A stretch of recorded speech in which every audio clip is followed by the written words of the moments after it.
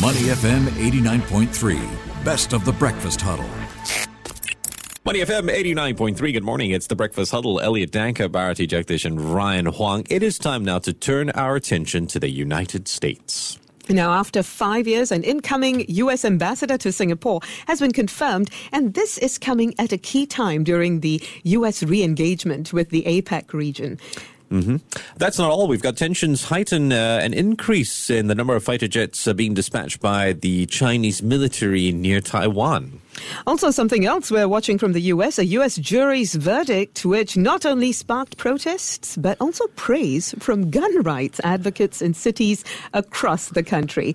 And to help us analyze all of this is Steve Okun. He's joining us now. Steve is Senior Advisor at McLarty Associates. Good morning, Steve. Thanks for making time to speak to us, Steve, in spite of your Thanksgiving prep, I'm sure. Let's get back to some of the issues that we mentioned earlier. One of the things making headlines is the technology entrepreneur, Jonathan Kaplan, being confirmed as Joe Biden's pick for ambassador to Singapore. Tell us more about Mr. Kaplan. Why was he nominated? Why is he the right man for the job? Well, this comes at a critical time because we haven't had a presidentially appointed ambassador here that was confirmed by the United States Senate, both Democrats and Republicans, since the day Barack Obama left office. And so a politically appointed ambassador, whatever his background, they bring a different perspective to come in with a seasoned career staff. They bring in an energy level that's very different and complementary to what you have from a seasoned team. So Jonathan Kaplan, who is a tech entrepreneur, he invented the flip video camera. If you remember that, I actually had one of those when it was a kind of a precursor to before we all had such great technology on our phones. So he invented that. He now works in a nonprofit organization that's bringing high-speed internet to school. So that entrepreneurship, that tech background is going to complement very well the team here. Wow, that's going to be quite fun. Also, another thing worth looking at is Admiral John Aquilino, who is head of the U.S. Indo-Pacific Command, recently called for the United States and its allies to operate with a greater sense of urgency amid rising tensions and, of course, China's increasingly assertive military actions at the Halifax Forum in Canada. Looking at that forum, this International Security Forum, what can you tell us about the discussions that took place, as well as China's military move to dispatch more fighter jets near Taiwan? Well, this forum is similar to the one that is held here, the Shangri-La Dialogue, but this one is more, North American focused, held in Halifax, Canada. And clearly, the number one issue that the military is facing right now is how you deal with a rising China, how you deal with a China that is spending more and more on its military and is becoming more and more aggressive in the South China Sea and towards Taiwan and even towards India in particular. And so this discussion was in that context, and the United States is saying we have to work together collectively with our allies, in addition to what we need to do as a military to ensure China understands where the lines are going to be drawn. Now, in the virtual summit with his U.S. counterpart, Joe Biden, Chinese President Xi Jinping had warned that the encouragement of Taiwanese independence would be tantamount to playing with fire. Talk to us about the consequential impact from the continued involvement of the U.S. and its allies in response to the increased number of fighter jets near Taiwan. How will all of this escalate tensions between the two superpowers? Well, hopefully it won't escalate tensions, and that's what Presidents Biden and Xi are trying to accomplish. They're trying to put, a floor in the relationship. Like the U.S. has had a longstanding policy towards China, which is that there is one China and that it doesn't want to see any action from anyone that would destabilize the region. And the U.S. policy towards Taiwan has always been one of strategic ambiguity. And that's where it's unclear what the U.S. would do if there were to be a military action from the mainland against Taiwan. And that's to try and keep China from doing that, and also to keep Taiwan from declaring independence. That's still the case today. It's still in place. and hopefully that will remain in place.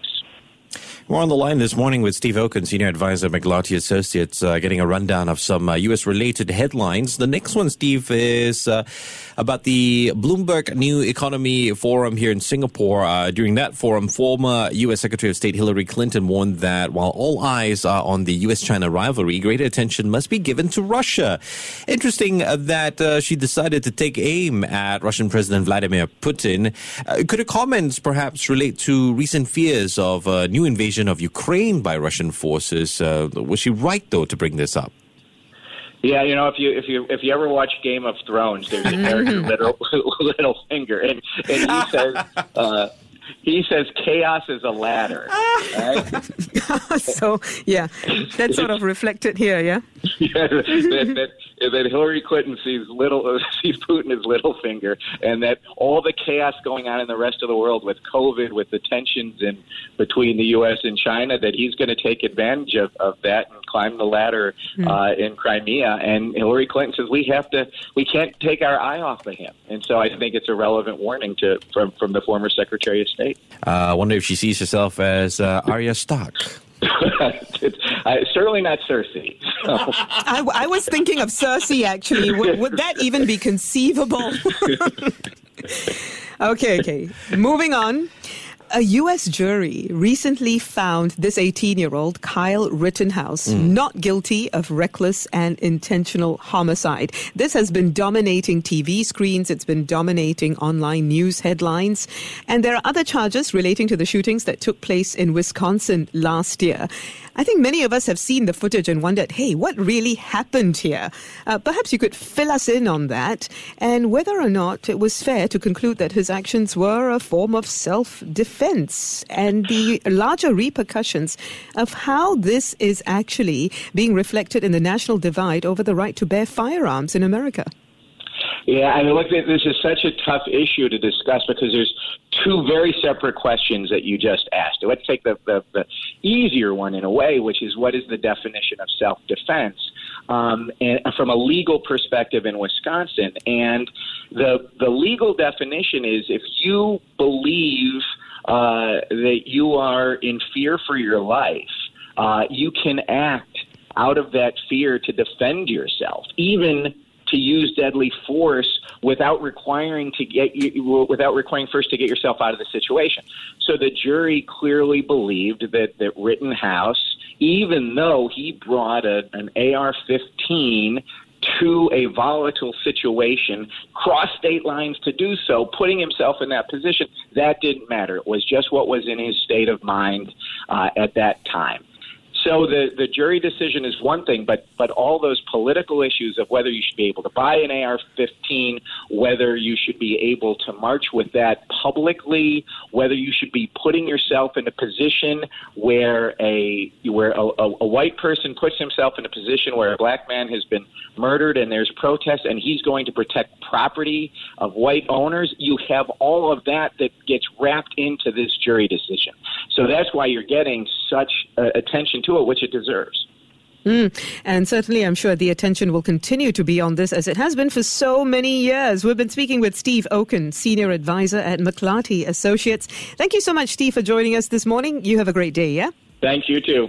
To listen to more great interviews, download our podcasts at moneyfm893.sg or download our audio app. That's AWEDIO. Available on Google Play or the App Store.